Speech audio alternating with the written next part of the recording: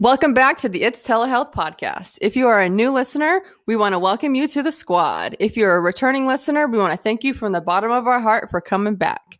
We want to hear from you. We want to know what the best part of this episode was. So leave your name and where you're from in the comments, and let's get into this episode. 4, 3, 2, 1. All right, guys, welcome back to another episode of the It's Telehealth podcast. I'm incredibly excited to have an in-depth conversation about the importance of mental health with an amazing individual today, Brad Reed. Brad, thanks so much for joining the show, man. I really appreciate it. Yeah, Keenan, after our talk the other day, it just seemed like the most seamless, natural next step in our relationship. So I'm very happy to be here, and thank you for having me. Absolutely. So, I was incredibly intrigued with the ability for you to be able to communicate the importance of mental health, self-awareness, and the complexities that come around with really understanding ourselves. So before we kind of dive into some of those subjects we were talking about the other day, why don't you give everybody a little bit of background on Brad Reed, who he is, where he's at in the world right now, and kind of your perspective on where we're sitting as a country, as a world, as a nation, as a planet. That's a beautiful question. Okay. And I'll try to make a long story short. So why don't we start back when I was around 13, 14, when I was thrown into the world of mental health, because I was dealing with very severe anxiety, both general anxiety disorder and morbid OCD. You can look those up if you're not familiar. And that was back when mental health was still relatively weird. Okay. It was sort of understood, but not really. The resources were kind of there, but not really. And so I lived through that era where we were sort of going through a transition, which is trying to normalize and identify it as a legitimate issue. And I was lucky I was able to get a psychologist, which was nice to help me through high school. But these problems continued well through university into my 20s. And I was on antidepressants and different medications to get me through. Ultimately, I decided this is not the way I want to go. Antidepressants are not good for your health or for your longevity or dealing with these things. And I went the holistic route. And then I spent probably the majority of my 20s quite physically sick and mentally ill. And those two compound each other quite a bit. So I had very severe chronic nerve pain, very severe chronic muscle pain, very severe chronic bone pain, in addition to chronic fatigue, coupled with the mental health issues that I was wrestling with. And so I had to find and utilize all sorts of tools to help me heal and grow. And that brought me from London, Ontario, Canada, to Bangkok, Thailand, to Ho Chi Minh City today. And there's a lot of meat in between that, of course, but I met monks and gurus and mentors and healers, and you name it, I tried it to get better. And ultimately I did, because I transformed my world from the inside out.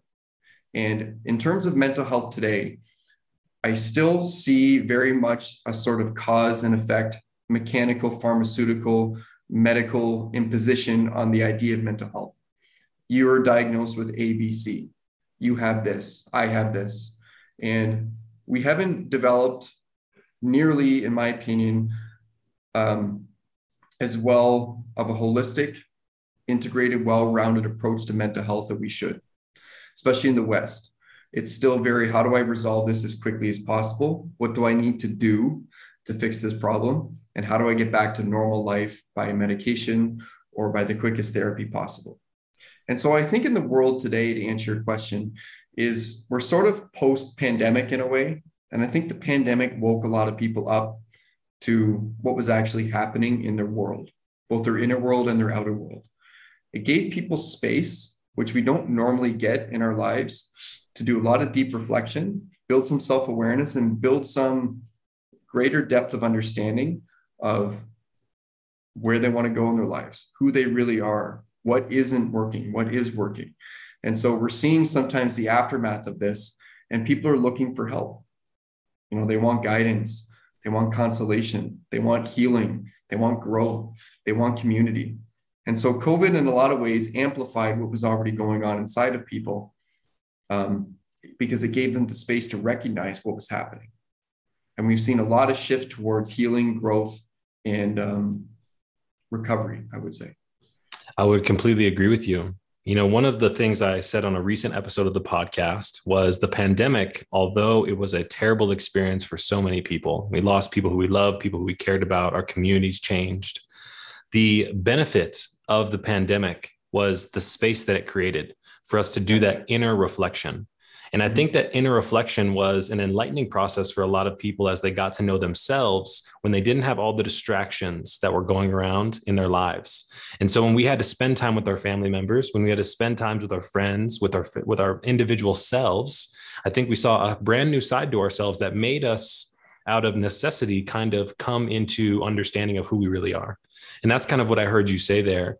And I don't think a lot of people really take the time to even settle down today in a post-pandemic world like you're talking about, to recognize the amount of time that we had to do the self-reflection, to do the self-understanding, and to do the self-discovery, that I think really leads to the fulfillment of what you're really talking about. I want to take a couple seconds to dive into the idea of the prescription first type mentality that we see in mental health, which I think so many people are starting to recognize, but also push back against.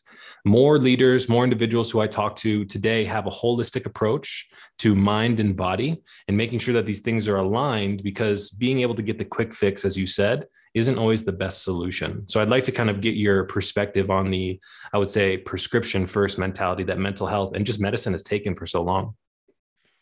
Yeah, I mean, there's so many angles I can go with that, but I think I'll explain it in context of the paradigm that the West has learned to live in, which is very much, I'm going to do this, so I have this, and then I can be this. A great example that most of us can relate to is, I'm going to go to school and study, do. Therefore, I can have a job and make money and have status and be successful. Have. Then I can be happy, content, confident, and at peace. And actually, the emphasis on each of those is quite inverted, just meaning the do has the biggest emphasis, the have has the second, and then the be has the third. And so in that paradigm, it makes complete sense that we're going to do something so we can have relief and then be happy again, hence pharmaceuticals, hence a conventional approach to mental health, which luckily is changing. The paradigm that I like to work with, and that I've learned through so many years in different modalities like Buddhism, healing, somatic work, breath work, etc., is be, have, do. So let's make a concerted effort to transform our lives from the inside out so we can be happy, joyous, content, grounded first. And then we can have a life that's more meaningful, that's more purpose-driven, that's more harmonious. And then we can do things that are in line with who we really are and what we really want. So it's almost a complete inversion of what we've learned to understand at the cognitive level, which is, we're going to do this, have this, therefore we get to be. The whole way that I work now with myself and then with the people I work with is be, have, do. And this, in essence, could probably encapsulate a lot of the holistic approaches that we do. With mindfulness, you're sitting, you're meditating, you're being present. With breath work, again, you're going through exercises which ground you, which are cathartic, which get into your unconscious mind. Beautiful, beautiful modalities, right? With somatic work, same thing. Whether it's yoga or movement, you're being first. And then it's like, wow, what does life feel like, or what does life look like now? And it's my firm belief, as I've come to understand through all the practices that I've done, is that we experience our world in its entirety from the inside out. And there's so many layers to that we can unpack. But if we accept that premise and experience that, which is most important, then the corollary to that idea is, well, then I can change my life. Change our internal state, change our life. I'll leave it at that, because there's so many angles we can unpack there. But I mean, I believe everything that you're saying, because I've had so many experiences in my personal life where, and I feel like so many people who are listening today can share in the experience of waiting for that event to occur outside of ourselves that's going to change the way in which we see everything. And I think a lot of people are on a downhill runaway slope at this point in time, waiting for the change to happen somewhere else to affect us. And so one of the things I get most excited about when I hear you say these things is, I've always had a saying in my mind, or at least to myself, and I've shared it with others, that life in itself is a perception-based process. You know, if you're talking about taking in light through your eyes, having that image translated to your brain, and then being able to perceive everything that you're seeing and taking in outside of you, this entire experience of life in itself really does start here. And being able to change in here and then permeating outwards makes a lot more sense to being able to see the world around you that you want when you start creating that inside of you in the first place. And it just seems like the appropriate way to approach that entire problem, rather than looking at what things can I do out here to reverse engineer the process to get back to me where I'm actually happy and centered. Yeah. And one of the things that I've learned, and this isn't just me, I mean, I've learned this from my mentors and my gurus and monks that I see, and the masters and healers, etc. Our deepest self, which is the self, the Keenan or the Brad, which is alleviated or healed from the trauma and the burdens of life and the fear and the insecurity and the pain. Our most natural state is joyous, harmonious, grounded, peaceful, and present. And anybody who's got into a deep state of samadhi or focus in meditation can relate to exactly what I'm talking about. You feel fundamentally whole and complete when we're in that state, because we're fully present. We're living in that moment in the world of possibility, in the world of creation, and we're not hindered or impeded by the burdens of our past. And it's like, wow, I can just be here and be whole and complete and nourished. And the thing is, sometimes people see that as sort of a fluke or a temporary state. And a lot of times they are, but the point is, we can cultivate a life which makes that experience much more visceral and frequent and intuitive. And so from that point of view, it's like, wow, do I really need to do very much? Right. Everything I have is already here. And I walk people through exercises to experience this. It's a radical change in perception. And just like you talk about, I always say in my workshops, we see the world through our eyes, but we experience it through our hearts. But the experiential component is far larger than the perceptual component. Mm-hmm. Change how we feel, we change how we see. Period. And there's exercises in my workshops, and I show this to people in real time, and they're like, man, that's incredible. And I go, okay, well, we can apply that at work too, and with relationships and with whatever else, right? So you hit the nail on the head. But again, it all starts at the center. Yeah. But where does the searching from your perspective start when we start looking outward for all of the experiences and the validation that we need to really be truly happy? Do you think it comes from our experiences and kind of being exposed to the social media, being exposed to the hierarchy of the systems that we participate in, even at a young age, to get acceptance of others? I often am very intrigued by the conversation about mental health in school. I've had conversations with other people about emotional IQ, understanding what your emotions are, understanding how to control and recognize your emotions and not letting them get to the point where we explode. Those are amazing skills to have at a young age, but we're never really told about the importance of this thing up here, other than its ability to gather knowledge and then put it back out in a standardized format on a test. And so I wonder what your perspective is in some of the early stages of why we kind of get astray, because when you say it, it makes so much sense. But why is it so difficult to kind of find ourselves in that place consistently? So in the book that I'm writing, I talk about this. And in the way I've learned to understand the work that I do, there's 5 levels of awareness, okay? The first level of awareness is what I call the cognitive level of awareness, which is very cause and effect, very perceptual, very, as I would say, cognitive, very intellectual. And so from a very young age, you're right, you and I, in our generation, we didn't learn things like emotional literacy or emotional granularity or mindfulness or self-awareness or self-regulation. And most of us in the West did not, or even around the world. And so the concept of cultivating a somatic experience of life, or an emotional experience of life, or an intuitive experience of life is just sort of weird and bizarre to everybody, because we're not taught that way. We're taught most of the modalities, even in mental health, are still at the cognitive level of awareness.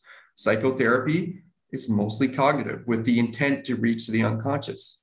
CBT, cognitive behavioral therapy, it's mostly cognitive with the intent of helping regulate emotions and body sensations a little bit. But again, the vast majority of the work in this field, or even the way we understand it, is still at the level of the mind. And the level of the mind, the understanding, the mind's a beautiful thing. I mean, we have architects and engineers and physicians, and it's a wonderful thing, but it's limited in its capacity to understand the full experience of life. Because again, if we go to all the Eastern philosophies or all the somatic philosophies, or we look at trauma, or we look at energy, or we look at deeper aspects of neurobiology, it's all the unconscious, it's all somatic.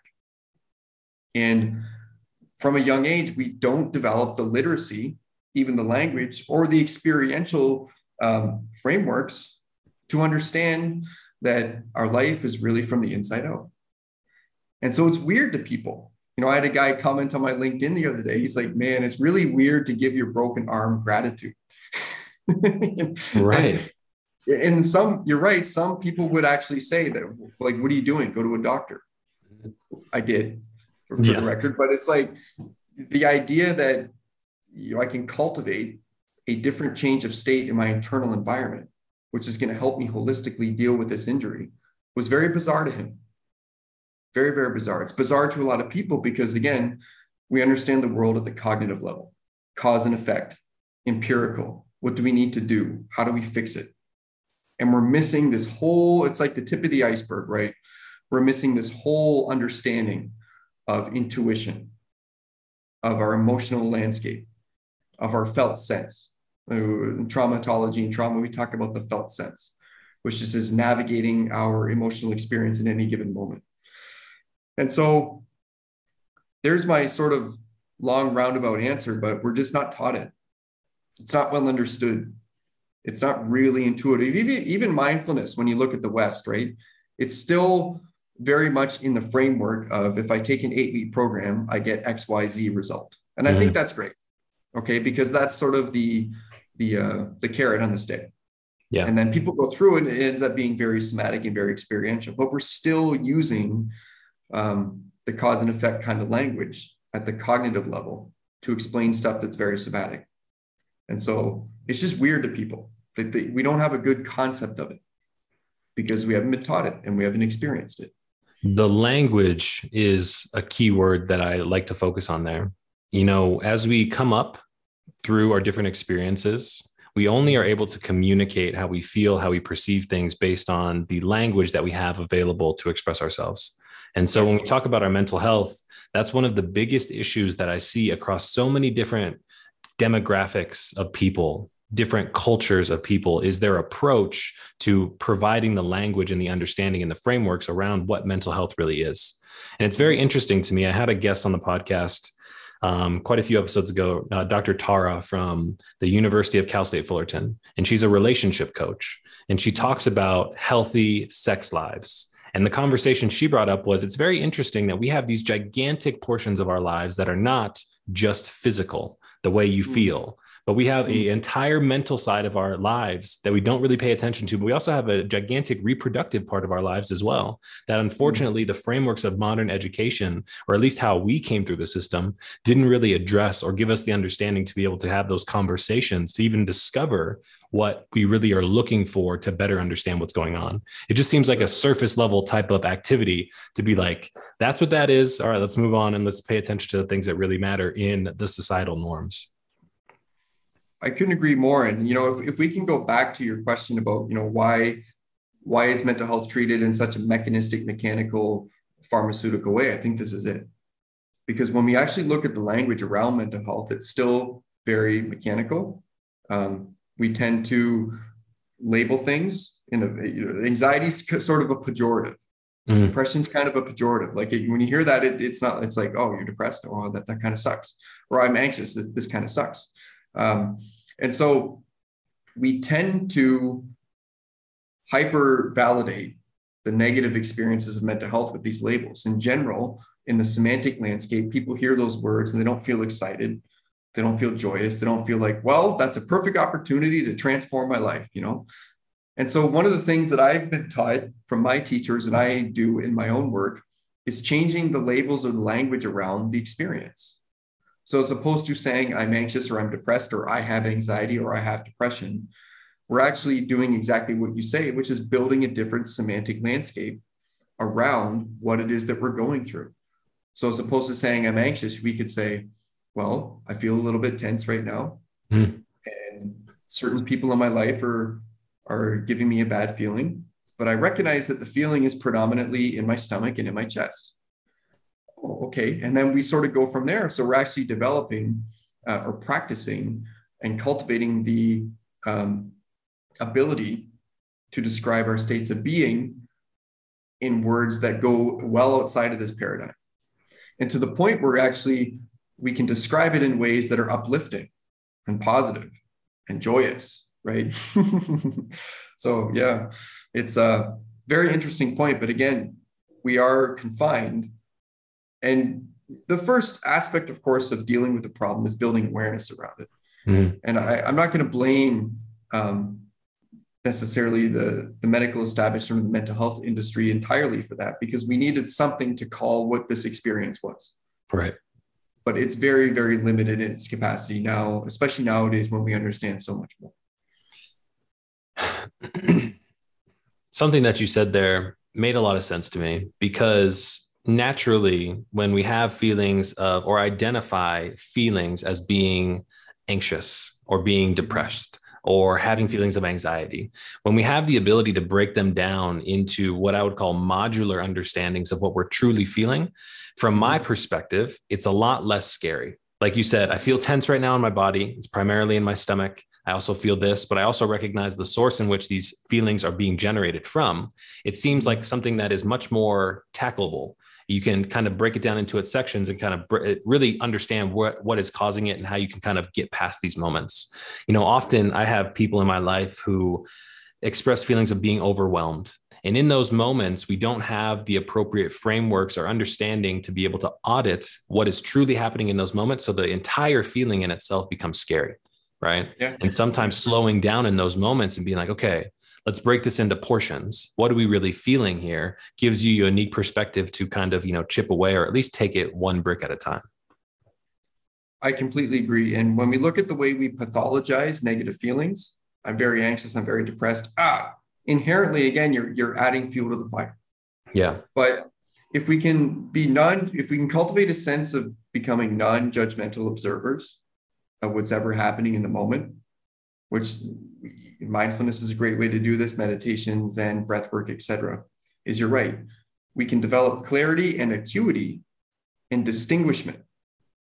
So in one of the words that always comes to mind after, over a decade of doing this work is the capacity to make distinguishments. So when we first start this work and we don't feel good, I'm sad, therefore my life is sad, everything sucks. Mm-hmm. These days, my capacity to make distinguishments, even in very, very refined distinguishments in my moment-to-moment experience, is like, oh, feel a little sad. Oh, now there's a little joy. Oh, now it's like my body's tingling. So inherently, these feelings are transient, and I don't get attached to that old catastrophizing kind of spiraling that I used to. And a lot of people who go through this work do, particularly if you're going to work at the somatic level, which is, again, the capacity to become non-judgmental observers, objective observers of what we're going on. And when we can, in a way, learn to separate ourselves from the emotional experience, then we can see what's actually going on. Like you said, we can look at these little elements. Maybe it's person A or situation B. Maybe I just need to get up for a walk. Whatever it is, it looks different for everyone. But then you're right, it's palpable, it's tangible. And then we can trigger those do parts of our mind to maybe do something a little bit different.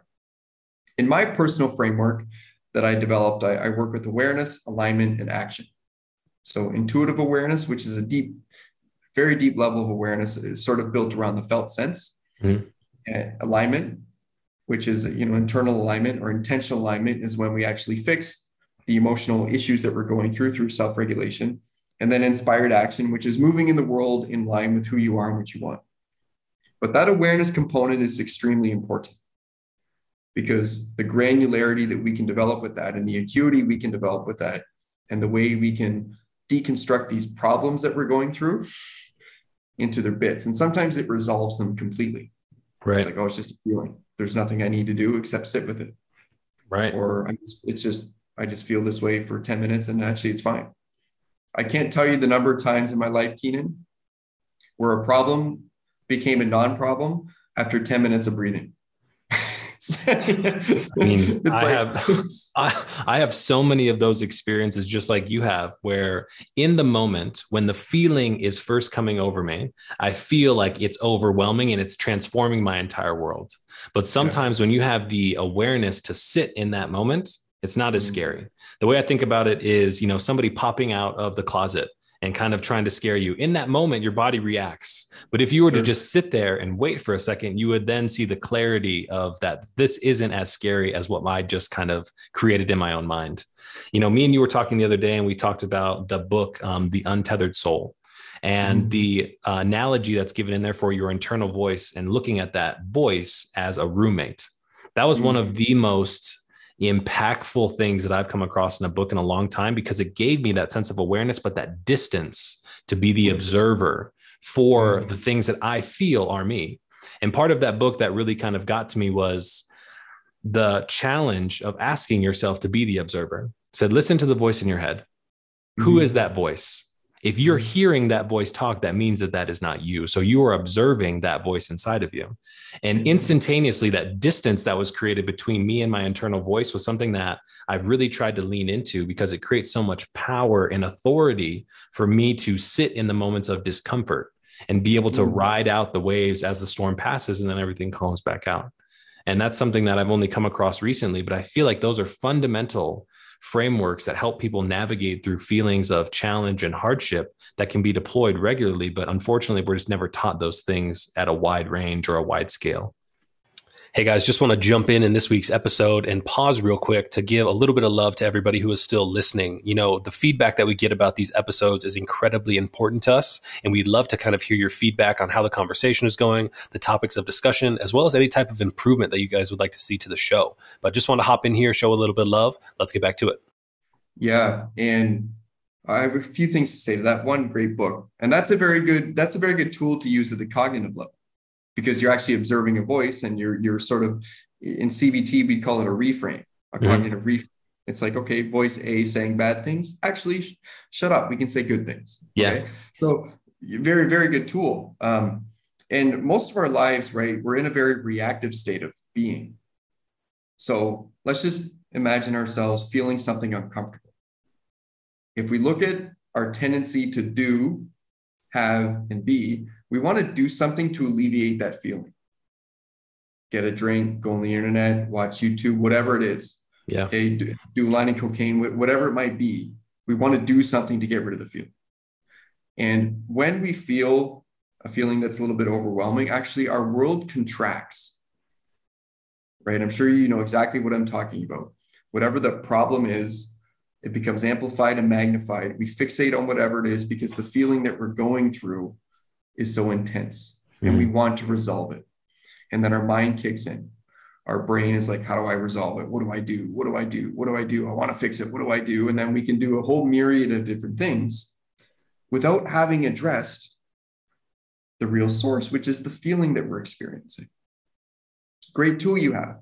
But some things, sometimes what I do when I teach people is, again, our world contracts when we have an overwhelming feeling because we have a tendency to want to do something to fix it.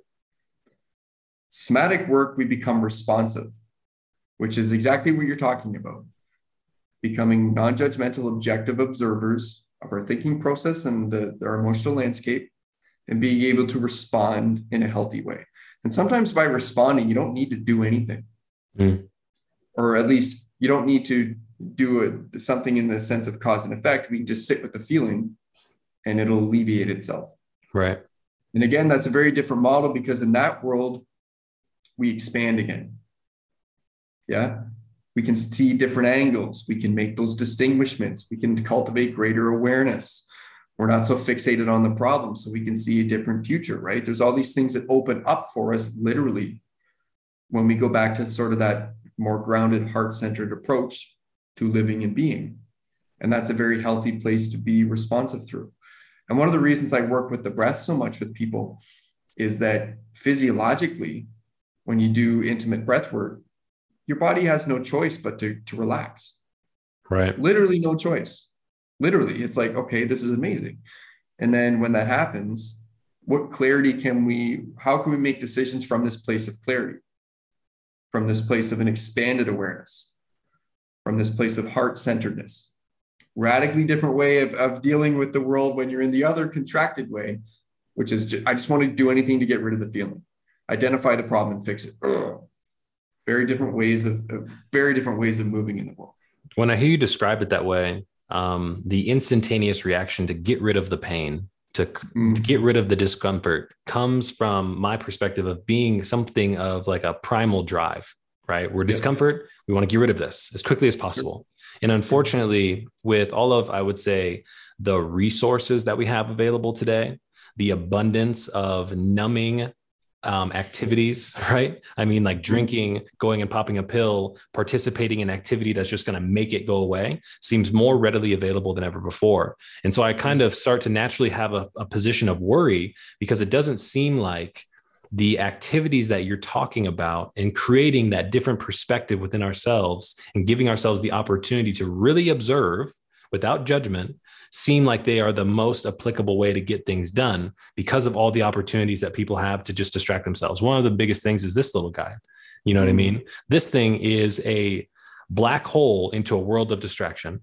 And I really consistently think about the overall programming that occurs in our lives by consistently being bombarded by imagery, by being bombarded by stimulants that come from this thing that really do not give us any type of real satisfaction when it comes to addressing our problems. I can't tell you how many times I've caught myself subconsciously and actually running away from a problem because I don't want to deal with it, recognizing at a later time when I have the distance from it that we're going to have to go back there at some point in time to deal with that struggle, and kind of ramping myself up and giving myself the courage to kind of go tackle that. But once again, I've got a little device or a distraction around me that helps me kind of like go off the path, because it's not the easy path to go down. Yeah. And I guess in a lot of ways, right, it's what we're up against. And we have to acknowledge that reality too. You know, you see a lot of well-meaning, well-intentioned apps for the kind of somatic work and the mindfulness stuff. And I think that's good to an extent. The vast majority of people who come to see me they've done that stuff already. Right. They recognize there's inherent limitations in it, and breaking things down to suit the current environment. I get you want to meet people where they are, but again, people reach a point where they can't take it anymore. They get burned out. It's like, I just can't do this anymore. There has to be a better way. Yeah. And, you know, our nervous system doesn't distinguish between, you know, real and perceived threat. And so you talk about when our amygdala is hyperactive all the time and we want to deal with these feelings, these threats that are in our internal environment, it's very compelling to want to do something about it. Very compelling.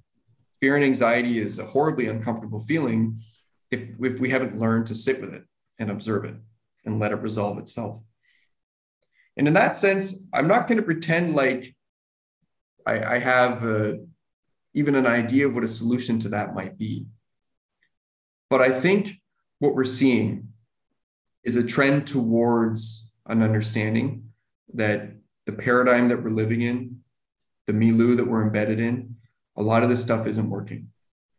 And it tends to be a lot more in the West, right? You go to the East where I live, particularly around Bangkok or in Thailand where I'm going next month. A lot of this stuff is far more embedded in the understanding. Don't get me wrong. Asia is not some far East gem where everybody's peaceful and harmonious and materialism isn't a problem. It is, for sure. But again, the cultural ethos around it is a little bit different. In particular in India, where we talk about, energy centers and the pranayama and all this wonderful stuff, which is a whole episode in itself. But I think being available and watching as new teachers come out, new methodologies come out that are really anchored in the idea of genuine transformation, presence, and not quick fix stuff, we're going to see a transformation. I don't have a really good answer to that because it's such an enormous problem. Yeah. And you see Eastern philosophies getting adapted into apps, which really dilute a lot of the richness and a lot of the wisdom that usually comes with a lot of these practices. And so in some senses, it gets people intrigued and engaged. Right. But then again, it begs the question, is just this becoming another coping mechanism? Mm. So a lot of people say, I need to meditate, or I need to do this, or I need to do that. Notice my language. I need to do, I need to do, I need to do. And so it's an interesting phenomenon. I think this is something that you and I can keep abreast of and try and figure out something, Yeah. I mean, the question that was there was a phrase that was very popular a couple of years ago, and it was, there's an app for that. And it's very interesting that our society has really taken such a prevalence in that philosophy and in that first idea to fix things with an app. Like this little device is going to be the answer for everything. Recently I had another guest on the podcast, and we were talking about the attrition rate of mental health focused applications at the 30-day mark. And one of the key phrases that was brought up was the fact that we see on average about 4% retention or 96% attrition rate at the 30-day mark for a mental health focused application. Wow. 100 people download day one and engage with the application. Human behavior is natural that we're going to be front of mind. We're going to be engaging with this tool. We're looking for the value it's going to deliver for us. If we're looking for real impact, we're talking about longevity of practice from my perspective. Unfortunately, 96% of the people are going to fall off the wagon by the day 30 mark.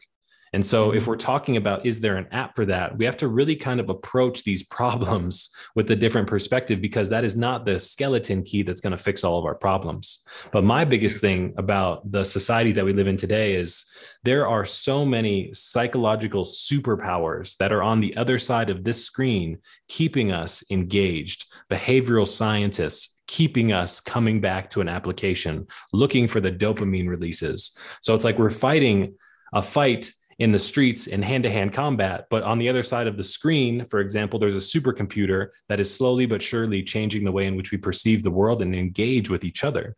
And so there's no surprise to me that we see a 96% attrition rate for mental health focused apps at the 30-day mark, because maybe they're not as intriguing as all the other things are that we engage with on a daily basis. And so I do think that it's, our job, and I am very envious of you because you have the distance from a lot of the continuous, I would say, influences that come with being in the United States right now, because of all the negativity that we're surrounded by, because of all the subconscious effects, all of the influence that we're surrounded by on a daily basis is very impactful. I saw a post today on LinkedIn of some lady saying, I'm not doing well right now, and I'm going to be transparent about it. And I don't think that I should be. Every single day in this country specifically, there is a new massacre. There is a new tragedy. There is new clickbait that is based on the psychology of negativity to attract us towards it. And I'm very transparently starting to get burnt out. And I don't think I should have the resiliency to stand up and be as positive as I should be every single day, because it's very difficult to stay dry in this rainy environment. You know what I mean? Sure. I think I agree. I definitely have a unique perspective because I've been out of the West now for a little over 4 years. Don't get me wrong. There's a lot of challenges here. They're very different. We're at different socioeconomic statuses, which comes with a very different mindset, different set of challenges. But in the West, you're right. It's just this bombardment of pejoratives and negative news and fake news, whatever you want to call it, whatever name you want to give it. It's constant. Left battles right, right battles left. This is the issue of the day. This is not the issue of the day. And again, I made a video about this on LinkedIn the other day, which is we're losing our capacity to hold space for other people. We do not have the internal capacity to open our hearts and have compassion, period, because we're so stressed out.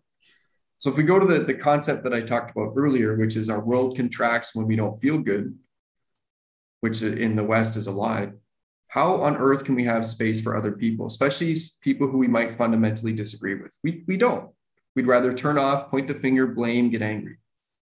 But that's not going to resolve the underlying issues, which is a feeling of discontentment, disorientation, lack of confidence, lack of groundedness. And so in a sense, Keenan, I think I'm a little bit old school when it comes to this approach, because I don't believe in quick fixes. And I've learned some incredible practices that give people enormously profound experiences, which are deeply healing, but you still have to integrate that into your life. It still takes time. It still takes practice. It still takes discipline. And This is one of those things. I'm not going to be overly optimistic and I'm not going to be pessimistic, but it really has to take time.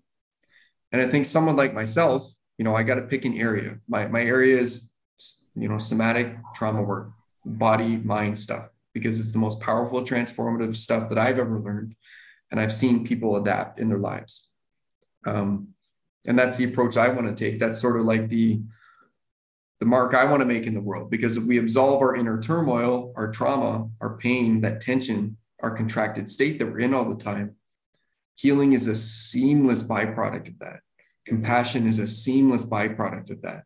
Empathy is a seamless byproduct of that. It just emerges from that state of being when we start to heal holistically from the inside out. But in all my experiences of everything I've learned, healing takes time. Healing takes practice. Healing takes discipline. Healing takes community. And so I think it's going to grow in concentric circles. And in my lifetime, I don't think it'll be fixed. But Right. you got to start somewhere, right? I think a huge part of that is being the influence that we want to see in the world. You know what I mean? One of the things that really caught my heart as you were talking about what you were just saying was it's very difficult to pour out of an empty cup for others.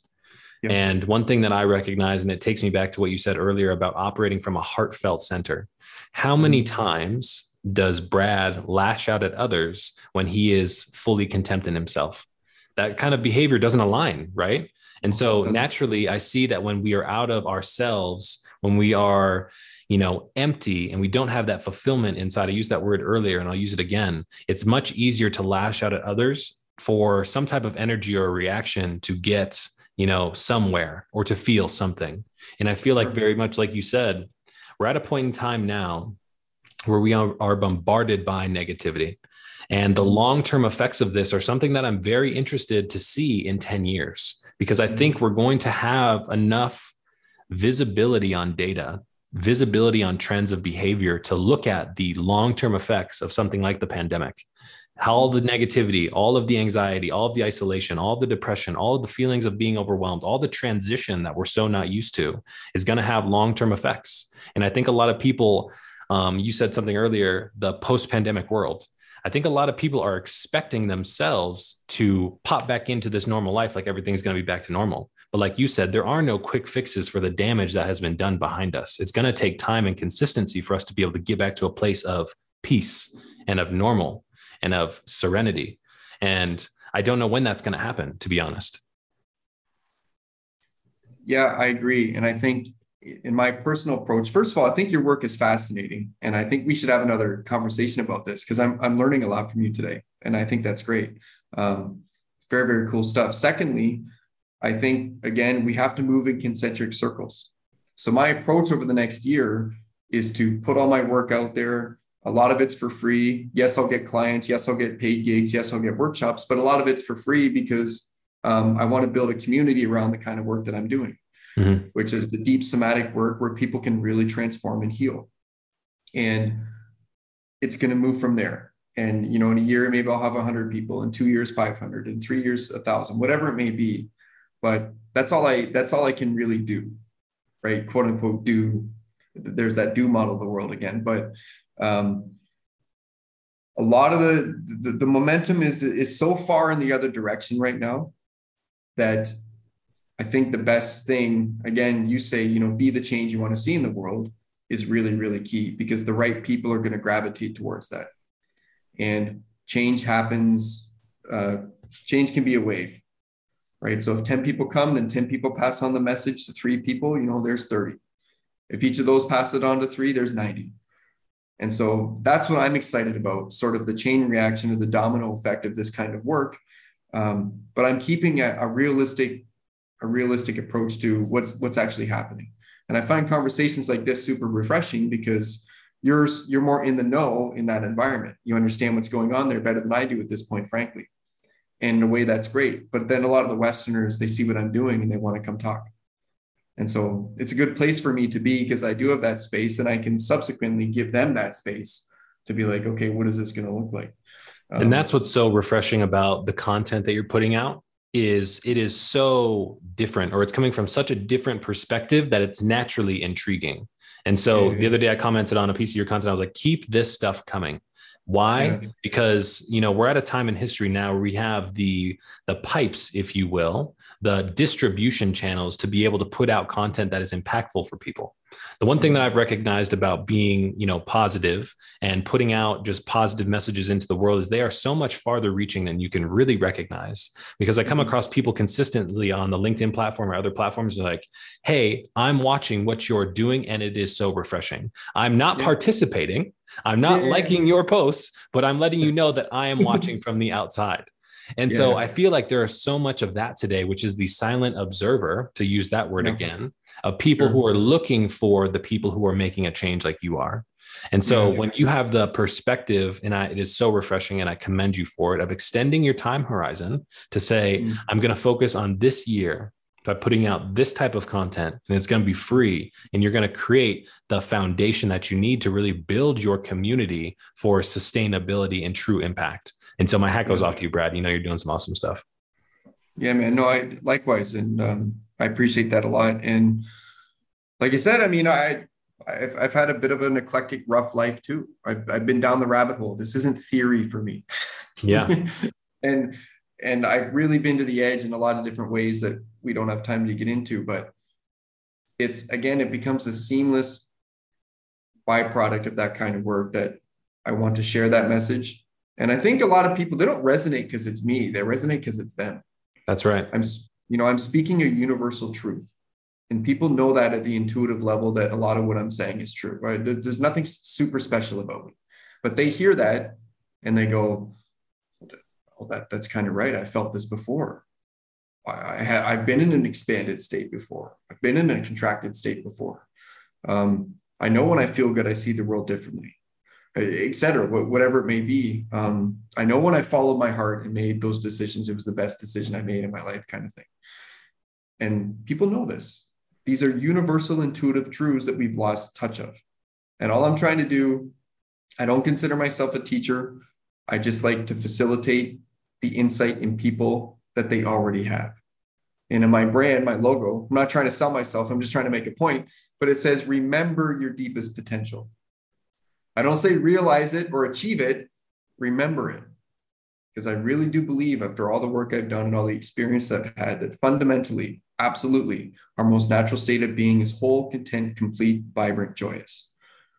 Remove the baggage. There we are.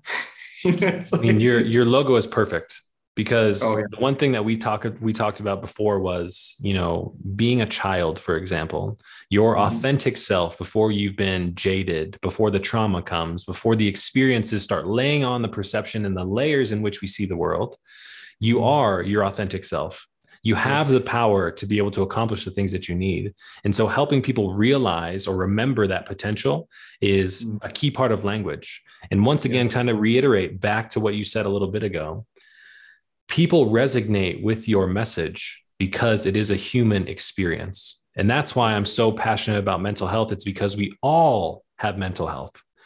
People, and I use this analogy, I'm not sure if we were talking about this the other day, but there's a mental health funnel in my perspective, where unfortunately too many people think they can only reach out or raise their hand for mental health support when they're at the pointy end or the very bottom of the funnel, if you will. But there are so many people in the top layers of the funnel who are dealing with the stress, the anxiety, the depression, the feelings of being overwhelmed, the isolation, the loneliness, and they feel like they're not an appropriate candidate to raise their hand because they feel like they're not severely impacted enough. And that's sad, because like you said, the entire world that we see around us, when we really break it down to those decisions about following our heart and being our authentic selves and truly following our passion, everything seems to come into alignment with exactly what you said earlier, and acting in who I am becoming and who I know I want to be. Sure.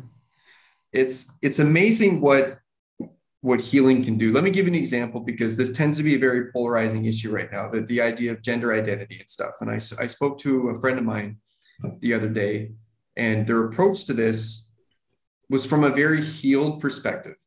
They've been doing deep meditative work for a long time, somatic work, healing, and the inclusiveness in which he framed the challenge, and the perspective in which it was put was so much more grounded and rich and harmonious and joyous and peaceful, to the point where anybody listening could relate. And I'm like, that's what dialogue should be. Because every single person listening to this could probably find some relation to this story and recognize that within themselves. And unfortunately, in the political world, which I'm very apolitical for a lot of reasons, just for my Zen practice, I like to connect with all kinds of people. Because at the end of the day, we're all human. We all have hearts. We all have stories. But if you look at the polarizing landscape, people often come from a place of trauma, a place of anger, a place of hate, and that vitriol, that invective is evident in their language and the way we point to people and the way we marginalize people, no matter who. It happens everywhere. It's a very human thing. It's no side is more guilty than the other, in my opinion. That's the advantage of being in the East. I see it differently. But when we can approach these issues from a healed capacity, imagine what that would do, to the political social landscape as well. Recognizing that we're far more common than we are different, right?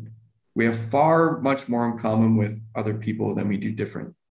We feel the same basic 8 to 10 range of emotions. We all have insecurity. We all have problems. And it's like, then we can approach things from a much more healed, integrative, holistic perspective, where communion is the highest priority, not being right, where friendship is the highest priority, not tribalism. And again, so I think one of the byproducts of working through these mental health issues and working through societal and individual healing is that so much would emerge from that would change our society as a whole. And it's like, oh, we don't need to drive, and we don't need to take our beliefs so seriously. There's a concept in Zen called Zen mind is beginner's mind. And Suzuki Roshi coined it, so I'll give him credit. It's Zen mind is beginner's mind. Beginner's mind is compassionate mind. And a compassionate mind will change the world. And there's a lot of ways of interpreting beginner's mind, but essentially we get to re-emerge in the world moment by moment, and everything's new. And if we don't attach so strongly to our ideas of the world, especially from a place of trauma or anger or hate, then we let go of the self more. And when I don't cling on to idea A, B, C as much, then I don't see you as idea X, Y, Z. Right. I'm not taking my ideas so seriously, or the self, then I don't have to take yours too seriously and put that barrier between us. And when that happens, your heart opens up. Compassion. Oh, we actually have a lot more in common. Oh, I actually see where they're coming from. Oh, this is really interesting. Wow. And then we have a space for dialogue, healing, and growth. When your perspective is challenged, I feel like those are the moments when you see the world the clearest. And unfortunately, those often come when our life is threatened, when we've gone through an experience where we thought we were going to lose a loved one. It's interesting to kind of go through some of those life experiences. Give you an example. For the first time last year, 2021, I found out that my dad was diagnosed with prostate cancer. In that moment, everything changed for me. The priorities that I had, the examples of the things that I was really thinking were important all changed because my perspective changed, which was very interesting. And it's sad that unfortunately we have to have those types of experiences in order to approach things from the beginner mindset, from the consciousness of recognizing, okay, what is really important here? And I think that's been a huge part of what has been called over the last couple of years, the Great Resignation. People, when they went into their homes so much, found the time to be able to discover what really made them happy. And it gave them the perspective that maybe going to the job that I don't enjoy isn't as important as it once was. But I do worry that, very much like you said, the pendulum is on the other side. We naturally have the pendulum swing. And so we're going to experience these things, then we're going to go back to the other way. And that's just something that I think is very interesting, because I often think about how lucky I am to wake up today, how lucky I am to share this space right now with Brad, to meet you in general. One of the frameworks that was very interesting to me, and it was kind of playful, was you will think about life differently when you get away from the Monday, Tuesday, Wednesday, Thursday, Friday, Saturday, Sunday mindset. And you recognize that the universe has never experienced the next moment before. And it's not a Tuesday, but it's a brand new experience that we're all going through for the first time. And Yeah. everything tied to your past, your limitations really does not exist because we can't influence those things. We can influence the future. And so that's why transformation and the changes that people go through experiences are so interesting to me, because they give us that perspective. And I know you talked a little bit on the phone, or when we were talking the other day, about psychedelics and how they've given you the ability to kind of have that different experience as well. And so, I think that is just so interesting that there are so many opportunities for us to experience the new moment for what it truly is, rather than putting ourselves in this kind of constrained framework mentally. Yeah, it's interesting. I'm with no intent of trying to be poetic, but all of creation exists now. And there's the intellectual way of understanding that, and then there's the deep samadhi meditative state of understanding that, which are very different. But we'll play the intellectual one because it's just fun to talk about. And it's like, okay, if we conceptualize literally, all of creation is happening now. And reinvention's happening now, hardship's happening now, pain, suffering, sadness, joy, everything, it's happening now. The universe is being created now. It's such a vast, esoteric, but in some senses, tangible experience. And, I've been doing meditative work for a decade. You're not there most of the time. Even my Zen masters of 50 years, they still have their moments for sure. And they say it's consistent work, but their perspective on life completely changes. And I think that's another thing, that these kinds of dialogues that we're having is a very, in some senses in the West, a novel perspective. It's very new. It's very very different way of perceiving the world around us and the possibilities that come when we do transformative deep work. And when you talk about the whole universe is doing its thing right now, there's implications of that. It's reinventing itself right now. It's changing right now. It's like, whoa, it's pretty damn cool. And of course, when we're in that contracted state, we don't experience that. We don't appreciate it. But a more heartfelt, expanded, grounded state, that becomes more intuitive. That becomes a little bit more visceral. And we can take that perspective and integrate it into our lives more. One of the things that I like as a practice is temporal distancing. So this is a cool cognitive practice you might like too, Keen. And I'm sure you probably do this, but the idea of asking a question, is this going to matter 6 months from now? Yes. Or is this going to matter 2 years from now? And when you can induce that state of awe or that perspective on life from when you dilate time like that, it's like, why am I even worrying? Yeah. Life is bigger. And you can extrapolate from that to like, is the earth going to care? Is the sun going to care? Is the universe going to care? Or are the people around me going to care? Probably not. And it's like, oh, get out of your head, get out of the ego, poor me. And then the problem sometimes resolves itself, right? Yeah. I mean, breaking it down into those fundamental building blocks of, is it going to matter? And because ask yourself this question, Brad, how many decisions or problems have you come across that when you can give yourself the time horizon to say, will this matter in 2 years, 3 years, 5 years? The answer from me when I come across those is often no. And so it's interesting that you can give that dilation, like you said, of that perspective, because it gives us so much room to breathe. And I think that's important to recognize, that room to breathe is a fundamental human experience, but we don't tap into it very often. And, hearing, the consistent practice of your Zen masters and talking about a Zen master, being able to say that this is work every single day, this is consistency to get there, is very refreshing to hear, because nothing good, in my opinion, is instantaneous or built instantaneous. Like things that are valuable, and maybe that's just the way in which I have belief systems built in my mind, but good things take time, and real change takes time as well. And that's just my perspective. Maybe I'm a little old school when it comes to it like that with you, or maybe that's just some generational trauma that I'm kind of like living through. But that framework is kind of how I see the world. And I do get worried about kind of the inability for us to create that dilation, that distance with some of our decisions and the perspective of what really matters. It's super important. Yeah. And I think, to come back to your point and round that a little bit, growth takes time. It's inevitable. And I've experienced a lot. And I'm by no means, purporting to be like an expert here. But, I've worked with a lot of people who I would consider are experts, masters, gurus, etc. And all of them converge on that. The only time I've seen exceptions to that sometimes are sometimes there are gurus in India who are literally surrounded in perfect environment, not perfect, but near perfect environments for practice all the time, which isn't really tangible for us. That's not really realistic. Can I pause on that for a second? So when you talk about the perfect environment, are you talking about like sound design, like scent design? We're talking like the entire environment. Okay. Yeah. You're talking nutrition, you're talking community, you're talking nature, you're talking getting up at 4 a.m, to do pranayama and do your asanas. And it's very, very designed for getting in touch with the deepest sense of the self and dissolving into energy kind of thing. Mm-hmm. Stuff that is frankly not very attainable for us living in the West, in the material world. Yeah. But with that in mind, again, you go back to psychedelics and some of the deep breath work that I've done, we can have these peak experiences, which can be extraordinarily insightful and alter our awareness, but we still need to create the internal alignment inside of ourselves and inside of our life to integrate that experience and make meaning from it. And then we have to take action in the direction that's going to actually change our life.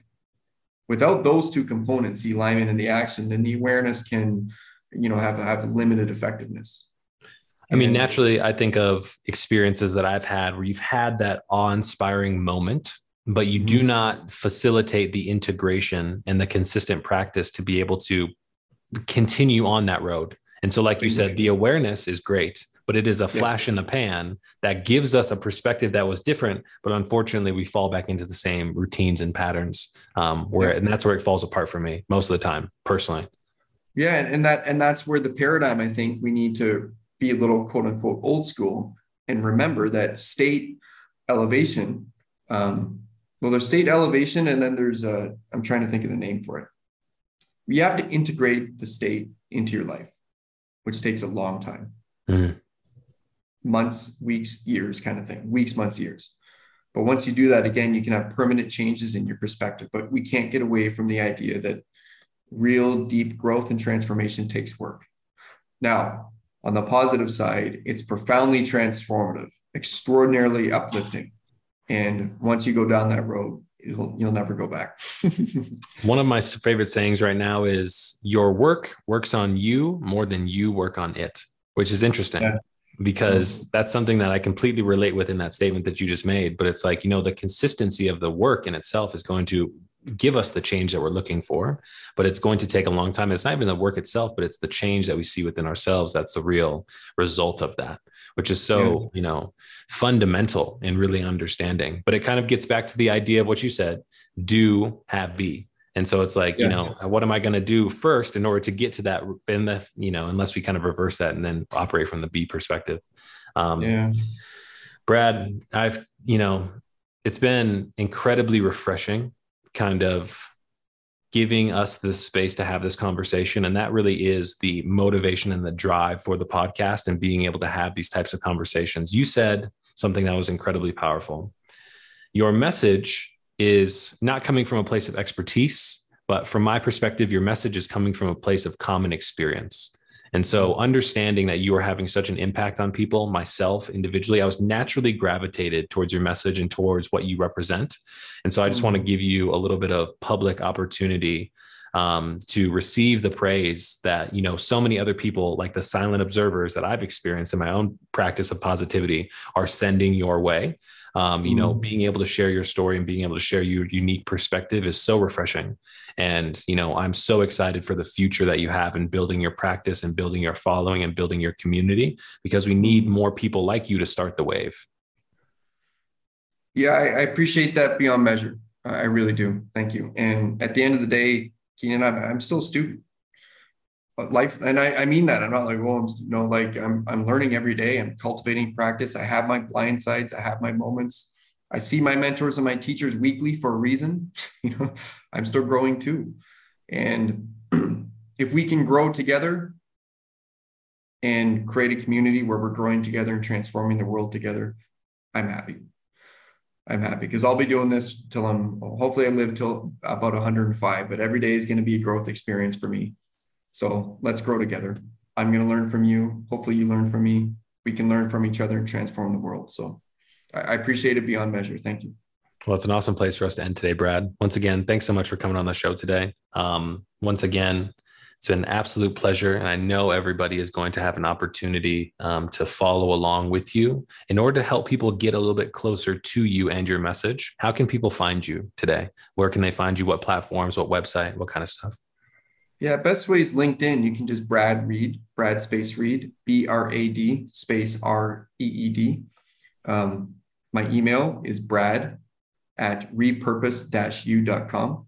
That's REPURPOSE-u.com. And then my website's www.repurpose-u.com. And I think that's probably the best way. Yeah. And I'll be having lots of stuff coming out in the future. Paid trainings and free trainings as well. Paid workshops and free workshops. And I just want to put a lot of good out there at the same time too. So keep an eye out for that. Well, you're doing an amazing job. And once again, everybody, go follow Brad, go to his website, hit him up on email, go check him out on LinkedIn. He's putting out absolutely nuggets of gold into the world. And, we need it more so than ever. That's been another episode of the It's Telehealth podcast, guys. Signing off. Thanks for joining again. Much appreciated. Hey, guys, that's been another great episode of the It's Telehealth podcast. If you're still hanging around, thank you so much. It would be an absolutely amazing favor to us if you liked and subscribed to the channel on our YouTube and our Spotify. We're always looking to get more feedback on how we're doing in producing these episodes for you guys. So if you have some feedback, we'd love to hear it. But once again, thank you so much for sticking around. Can't wait to bring another one to you. Have an amazing day. Looking forward to the next one.